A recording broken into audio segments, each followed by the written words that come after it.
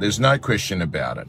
People are factoring in that early next year, there is potentially going to be the culmination of JobKeeper going, mortgages on holidays coming away from being frozen, and the potential of a higher unemployment number than what we have now.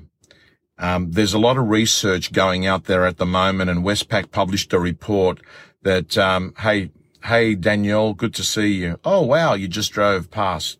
Hey, Phoebe, do you think capital cities are in trouble and regionals are going to continue as a benefit? Yes, I do, Phoebe. I think that at the end of the day, I think that people, COVID clarity is something that has given people clarity. COVID clarity. I love that term. COVID clarity.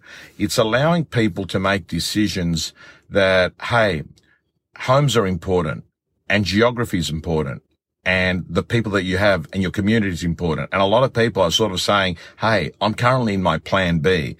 I want to fast forward plan A.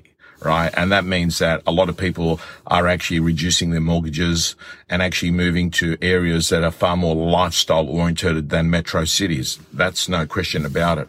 But gang, the reason I'm sharing this video with you is that I think that if you've got people sitting in your pipeline that have indicated that they're thinking of coming onto the market, you have a damn obligation to get on the phone early next week and say, hey, listen, the fractures are beginning to appear. We've already started to see, a diminishing of pricing, and that was published by CoreLogic RP data the other week, right? We're already seeing that. So we're also going to be seeing the absorption rate. The absorption rate is an equation which basically says how long is it going to take to suck up all the current properties on the market in a selected geography. An absorption rate that is really, really high means that everything gets sucked up and gets sold really quickly. I've got to tell you, I'm beginning to get concerns. I believe the absorption rate is going to start moving and favoring the buyer. And I'm not just saying that it's going to happen in Melbourne. I can see that happening in other parts of Australia as well. And the reason I say it is that market appraisals, and this is both anecdotal evidence and evidence from the data companies that are saying that there is a lot of appraisals taking place. And if there's a lot of appraisals taking place, think about that for a moment. If there's appraisals taking place, it means that listings are going to come on. And if listings are going to come on, it's going to tilt the demand and supply equation to the buyer. They're going to have more to pick from.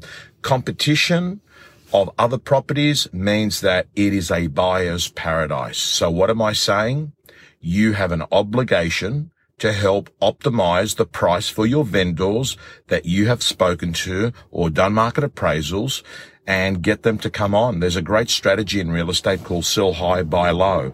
And you don't get that many opportunities in life to do that, right? I think there is a bit of an opportunity doing it now. If you could actually, get a sale in the next 4, 5, 6 weeks, and then potentially buy something in the ensuing months as we have this melting pot of all these economic factors that are going to occur at a similar period. Of course, there's a possibility that you're going to get people like Josh Frydenberg that might extend things or play around with a few of the government grants.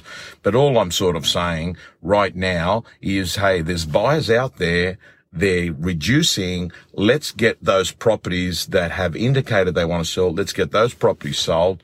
And the other thing I was going to say to you, man, use third-party articles, whether it's the Fin Review, the Herald Sun, Fairfax, whatever. Use third-party articles to support your case. Why do I say it? Because if you're sitting, listen, I've got to tell you, one of the easiest thing to get a vendor down in price is just to sort of say to them, hey, look, this is what buyers are reading. Like, would you be buying in this environment yourself? And because they're selling, there's an anchor there already. They already have the belief that now's not a bad time to sell. So all you're doing is validating and reinforcing a belief that they have, guys and girls. And it's an exciting time, because I think that if you're one of these people that's got this incredible ability to have that, what I call the soft, hard conversation, empathy, but actually crucial, tough talk, and at the same be Soft on the people, but hard on the problem. I'll say that again. Soft on the people, but hard on the problem.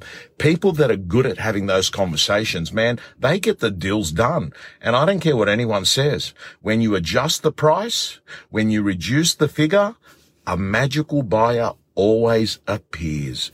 Guys and girls, enjoy your weekend. Signing off.